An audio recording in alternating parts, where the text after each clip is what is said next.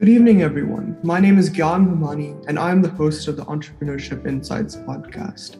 This evening, I want to welcome Andrew to the show. He's dedicated his whole life to making the world a better place through what he does best, venture capital. Always a star student, Andrew first got exposure through StartU. Then he became a founding member of College Ventures Network, and later an ambassador for Gen Z VC Summit. This is just a little bit about him, and I really want to thank him for joining us today. Yeah, well, it's a real pleasure to be on the show. Yeah, definitely. Now I just want to give you the mic. Give us some background. How did you get started with entrepreneurship and venture capital, and how did you develop your interests? Absolutely. Well, for me, I don't think I fully figured out what I wanted to do when I was in high school. And I was still sort of trying to figure out, I knew it had something to do with entrepreneurship. I knew it had something to do with, being my own boss, being in charge of my own destiny. But specifically, whether it was going to be finance or accounting or IT even, I didn't really have a clear idea. The industries are just so huge and broad. So one of the things I did in high school was I tried to get as much exposure as I could to various different industries. Joined a bunch of different clubs in high school. I was actually part of an organization called DECA, which is basically a business club that allows students to go to these conferences where they do competitions in all kinds of different industries, such as marketing, finance, entrepreneurship, etc. And through that experience, I was able to network with different people. I was able to understand what current industry leaders were excited about in terms of technology and innovation. So by the time I went to college, I figured out, whatever I want to do, I want to be at the front lines of innovation, because that is where most of the growth is happening. That's where all of the excitement is happening right now. And that's when I got exposed to venture capital. That's when, we had a club on campus that was really focused on helping student entrepreneurs grow their businesses, grow their companies. And I came to understand the value of VC as a tool to accelerate startup founders and to help them reach their goals. And then I came to realize that the role of a VC in the economy today is not just vital to growing the economy, but more importantly, to helping founders reach their dreams. There's, a statistic that I think only 95% of startups fail, right? Only 5% of them actually succeed. And it's a similar ratio in VC, not as bad, but it's about 80-20, right? So we invest in 80% of the companies we invest in are ultimately not going to be profitable, but it's the 20% that ultimately create such huge returns that they, basically deal with all the losses too. And I think it was through this experience, exposure to venture capital, being able to interact with and interview so many different founders and investors, I came to realize that venture capital was where my interests were, and they still are, right? And that's sort of what I've been doing, is just getting a better understanding of not just how to invest, but what motivates founders in today's economy. When we're seeing, sky-high valuations, there's a reason for that. Thank you, Andrew. Quite a bit of what you said really resonated with me. Like that 95%, and I've actually used that statistic quite a few times because I've also started a club at my school, and I use that as my starting statistic for the pitch. And so I definitely agree with you, just getting exposure. Some people aren't geniuses. They don't know what they want to do from 7th grade, 8th grade, right? It takes some time. And for you got exposure through just exploring things, right? DECA was one, and that other organization which helped startups. And so all of that is really important. And so when exactly did you realize that you wanted to do this? Was it in the transition between high school and college, or some other time? Well, the funny story is I actually, didn't fully understand what venture capital was until about 2 years ago. If you recall, around March of 2020, when the COVID lockdowns first began, the stock market completely crashed. In fact, it was the worst stock market crash in the last 90 years. But then, like just as quickly, the stock market not only recovered, it posted highs, new highs every single week. You know, we were hitting records, and even now the stock market is at record valuations. But what a lot of people don't know is that around the same period, we also saw record sky-high valuations for founders, for startups. And that was something that was very unique about the current recession that we're in, is that unlike 2008, in 2020, we had a situation where founders could literally raise capital through Zoom. They were able to meet with investors, you know, thousands of miles away.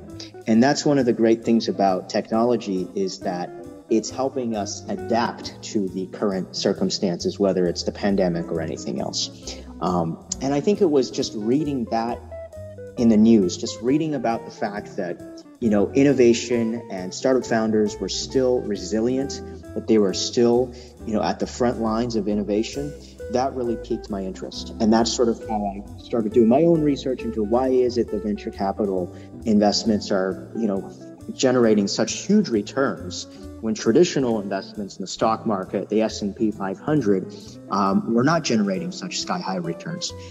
That sort of got me interested. And then I came to realize that, you know, a lot of entrepreneurs, they like the fact that they get the freedom to explore their own career and build their own company.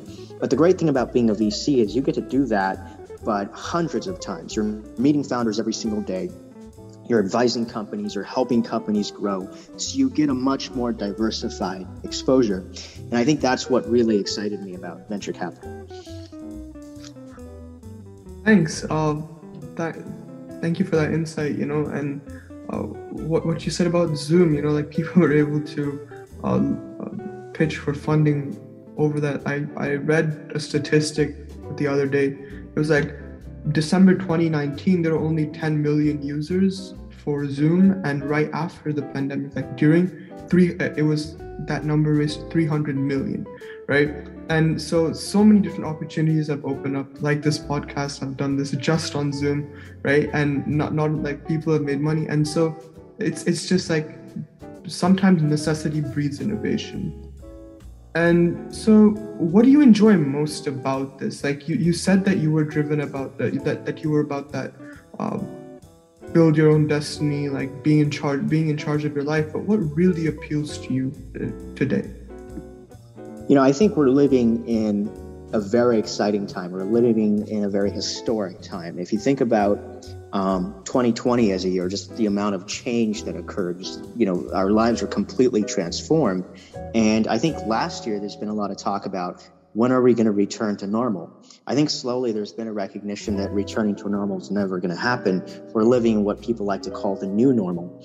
And my advice to people, especially when it comes to venture capital, is understanding what the trend lines are. And I always say that if you can understand what the trend lines are before other people, you're going to make a lot more money, right? What you're doing as a VC, you don't necessarily have to be the smartest person in the room, but you do have to be the person who can see those trend lines the earliest. And that does require a lot of, I think, confidence. You know, it requires you to make these very risky bets that other people are not willing to do. But I think going through the last 2 years, we've seen that it not only has innovation occurred at a pace that is truly unprecedented, but also the rate at which founders are starting their own companies. I mean, it's not just the fact that, you know, venture capital investments are at sky-high rates. It's also the fact that there's just so many founders out there, and they want to pitch their companies, and they want to, you know, talk about what they're passionate about. And I think as a VC personally, that's what motivates me every day, is being able to interact with people who are so excited about what they do. They're so passionate about the work they do. I don't know if you know, but we're currently going through what people call the Great Resign-a-thon. There's a huge movement towards remote work, but there's also a huge movement towards people quitting their jobs. It's not even just an American thing. In fact, in China, they have this concept called Tangping, which basically means lying flat. You're seeing that Gen Z, millennials, they are sick of the traditional work culture where they are, you know, told, you know, get a 4-year degree and then go work in investment banking, consulting, make 6 figures, but you're working 18 hours a day, and there's no real passion in the work that they're doing. They don't feel a tangible impact in terms of the work they're actually working on every single day. It's not making that positive impact they were told when they were in elementary school, right? And so I think right now the reason why so many people are going into, I want to work at a startup, I want to go into venture capital, is they want to be able to not only have the freedom to decide their own destiny, but they also want to see how their work and their skills and their talents can have a tangible, positive impact on the world. That is something that I think is a long-term trend. That is something that is different about this coming decade, is we're seeing energy re-geared towards positive social impact. And that's one of the things I'm really excited about. I mean, I couldn't have said it better myself. Like you said, it's about being faster, not smarter, right? And and just being able to realize that your specific skill set, no matter how unique it is, can have a tangible impact. That, I guess, drives the millennials. And we've been learning about the American dream in school, right? And I feel like one big thing about it is entrepreneurship, right? At its base, it's essentially just entrepreneurship, right? Being able to, it's just hard work and determination to success, right? And you can't really achieve that through that 9-to-5 job. And that's why these millennials are quitting and just exploring new things, right? And so how has your education helped, how has your education shaped your view of the world? And how is it helping you make an impact today? That's a really good question. And I'm glad you mentioned the American dream, because I think there are a lot of misconceptions of what the American dream means. Now, I don't know if any of those of you listening today ever took AP US History, APUSH, or AP Gov when you were in high school. But for those of you who've studied American history, you're probably aware that the 1950s, really the time when I would say the quintessential concept of the American dream really gave birth. I'd say the late 1800s, that's really when we started having, the American Industrial Revolution, the Second Industrial Revolution, where we started going from just simply having the steamboat towards, massive machinery and factories and efficiency, the scientific method, and really bringing that into how we manufacture goods and products. But if you think about the 1950s, this is the post-World War II economic boom. And I think back then the American dream was defined as the nuclear family. So it was the husband who had just came back from World War II with his wife and then 2 children and probably a dog as well, maybe 2 Fords. And they lived in a single family ranch style house in the suburbs. That was the quintessential American dream. Today, 70 years later, I don't think that our concept of the American dream is anything like what it was in the 1950s. In fact, I do have some bad news for the millennials and Gen Z years out there, is that unfortunately our economy's gotten worse for young people. It hasn't gotten better, it's gotten worse.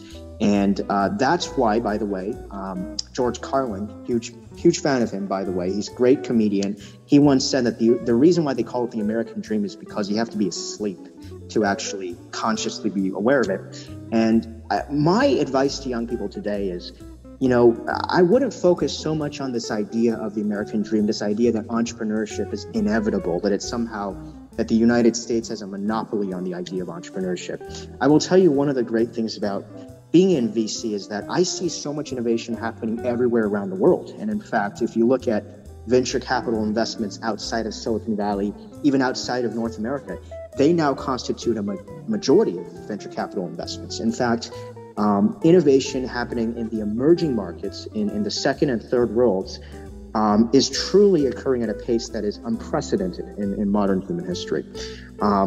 In terms of education, addressing your question about education, I would say, I think that what Zoom University or Zoom Learning has taught us is that so much of what we've thought learning was in the past, those old rules don't apply anymore.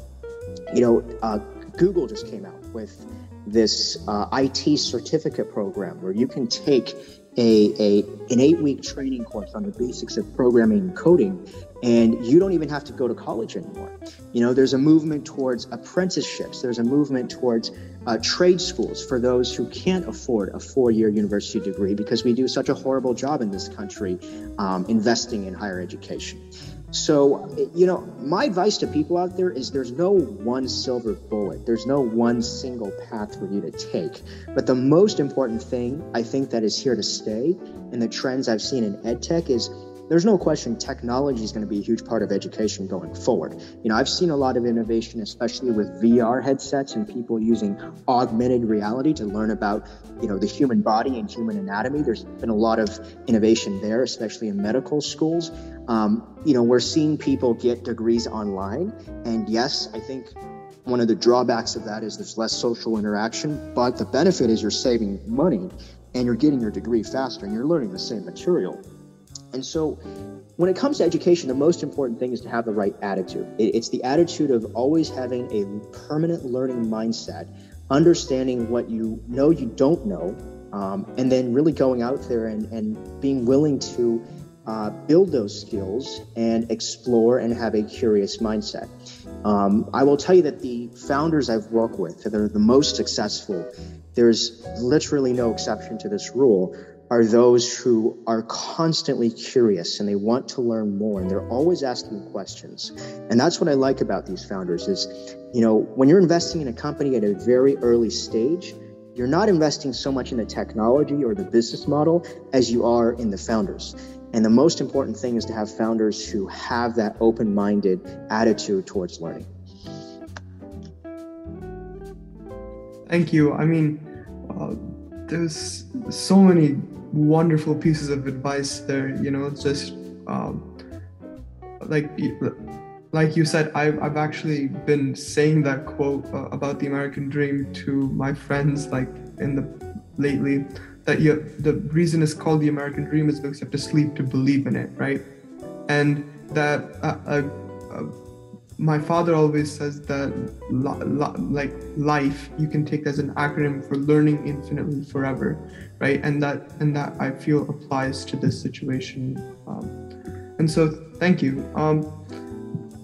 You are a venture fellow at Impact, a firm which works with entrepreneurs and corporate venture arms to add value beyond capital. So what service does it provide its customer, and what problem does it tackle? And also, what have you learned through this experience working at Impact? I would say Impact is a very traditional VC firm. We're not huge on crypto. We're not making massive investments in Web3, although, personally, I think there is a lot of excitement in that industry. We tend to take a more traditional path when it comes to investing. The majority of our companies are B2B SaaS. But we also have a lot of hard tech companies. We have a lot of companies that are operating at what I call the frontier of where technology is moving today. And one of the things I think I've learned at Impact is, you're going to get hundreds, if you're a really big firm, you're going to get thousands of requests from founders every single day. They're going to pitch you. They're going to sit with you in a Zoom meeting and tell you about how great their company is. The most important thing you have to do as a VC, especially at that entry level point, is to be able to filter out the noise. Because as a VC, you're only going to be investing in 1% of those founders, right? 99% of the time, you have to be okay with saying no. And by the way, there have been situations where, we said no and then we later regretted it. It's like, we incorrectly thought that this company wasn't ready for our investments and later they became successful. Good for them. There have also been cases where, we've invested in companies and it later turned out that it just wasn't a good fit.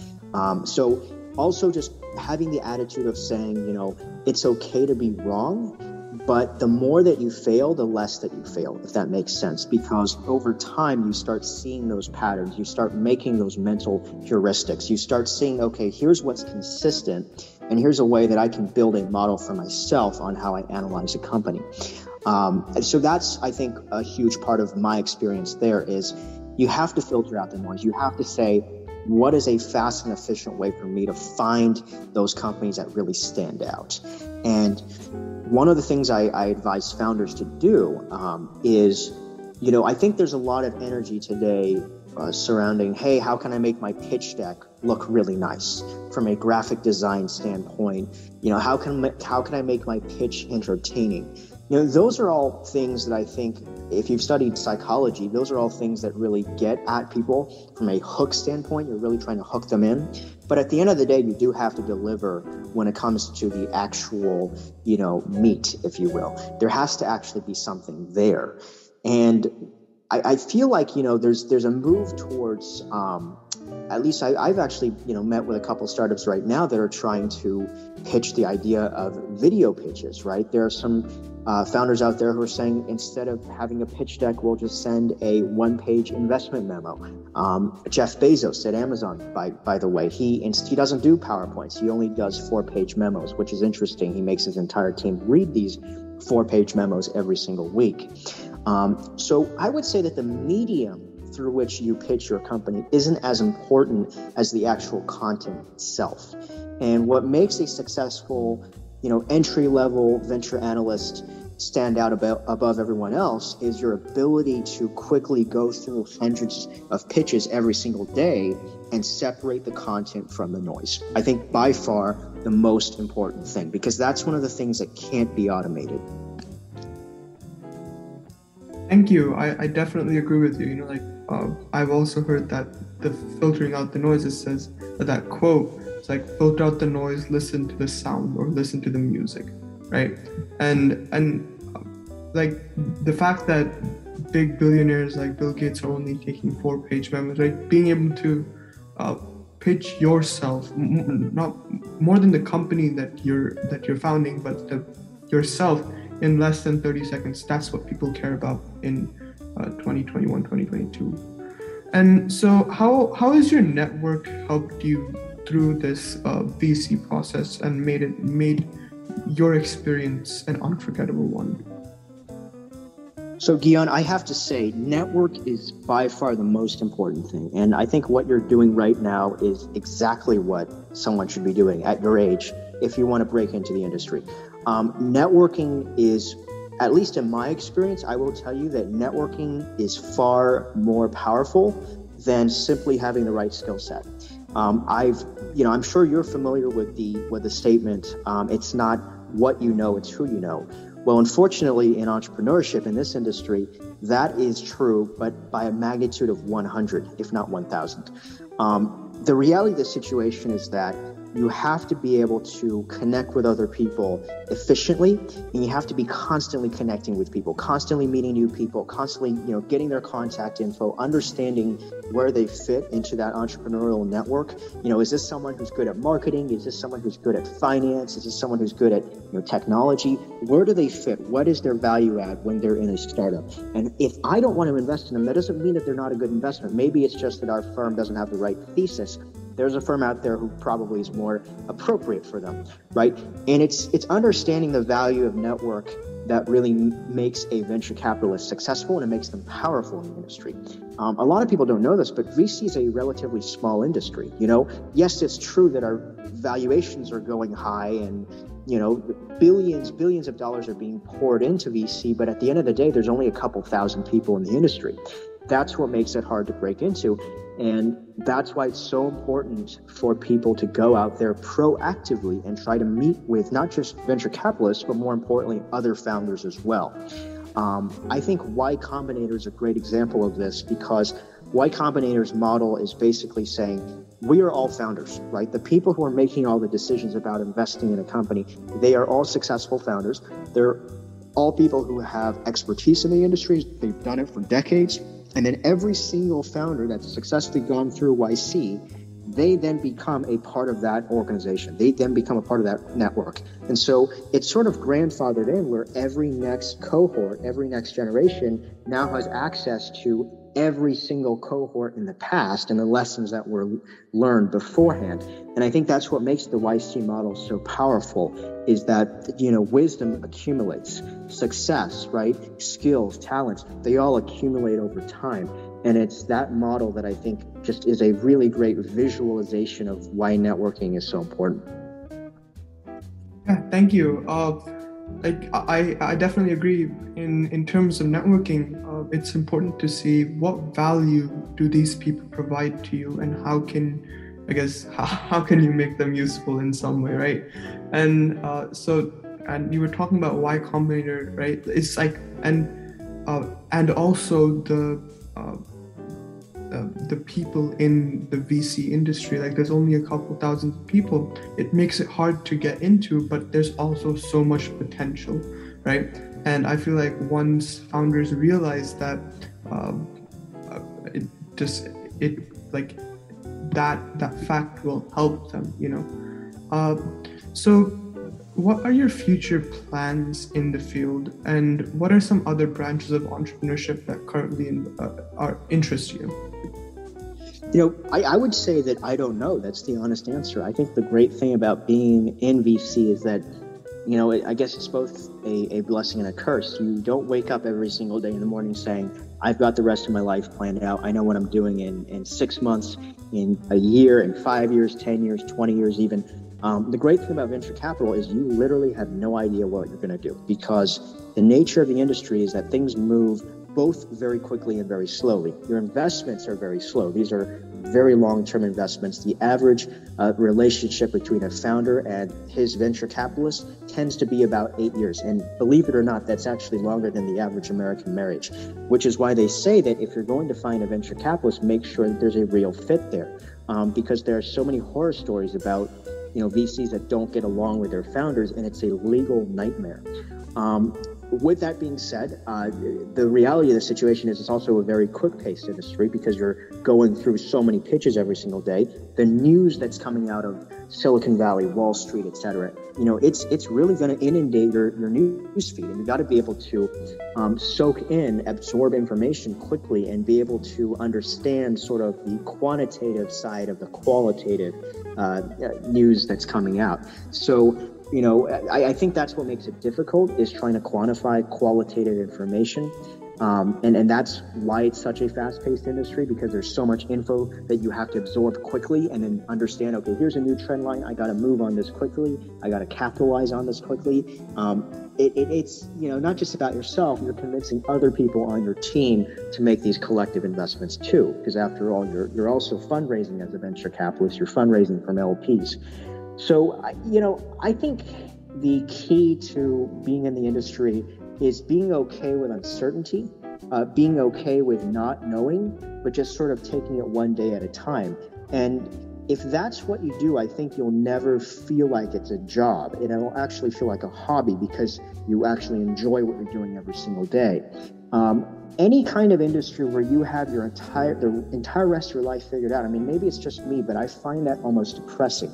I think the uncertainty can actually be a part of the thrill of being in the industry, because you just don't know how things are going to change tomorrow. So every single day, I'd say, is a challenge. In terms of entrepreneurship, where I see things going in the future, I will tell you that I think there's a lot of excitement right now, like I mentioned earlier, around crypto, Web3, DeFi, even blockchain. But I always tell people, if you want to be a successful venture capitalist, you have to be contrarian. And if you've read 0 to 1 by Peter Thiel, he talks about the importance of being contrarian. And that means you're actually running against the herd. So if everyone's saying, go into crypto, go into blockchain, well, I'm sorry, but it might either be too late or it might be a complete, fraudulent situation where you're really going to lose a lot of money. And I'm not saying this as someone who's anti-crypto, but I am saying that it appears to me that these valuations right now are really, really high. And what goes up must come down. And the only question is, are you at the top yet, or are you already kind of, moving down? And we don't know that, but I think we'll know very soon this year. If you've been following the news around Bitcoin and Ethereum, you probably know what I'm talking about. So my advice is, go for the smaller industries, go for the industries that aren't shiny and getting all this excitement, because those are usually the arbitrage opportunities. Those are usually the places where the growth and the returns are going to be exponential. You're not going to have huge returns from crypto right now when, for example, Andreessen Horowitz is investing $4 billion into this industry. They just raised a new fund, $4 billion. And keep in mind that is what I think the total market cap of Bitcoin right now is about 100 billion, right? So you got to think about this also within, proportion and scale. So I will tell you, there's a lot of energy in all these industries, but just be careful about thinking smart as an investor. If you're going to invest, as for passive income, if you're going to invest simply because you want to ride these trend lines, then you're better suited to just put your money in the S&P 500 or in a general market ETF, right? If you do that, it's low risk, but you're guaranteed to have, about a 10 to 15% return right now. That's what the market looks like. But if you want to be a successful venture capitalist, you have to beat the market, and beating the market is extremely hard. And that does mean having the willingness to go towards these smaller industries where there's not as much excitement. Thank you. A lot that you said there, a lot to unpack as well. That just like we get to choose.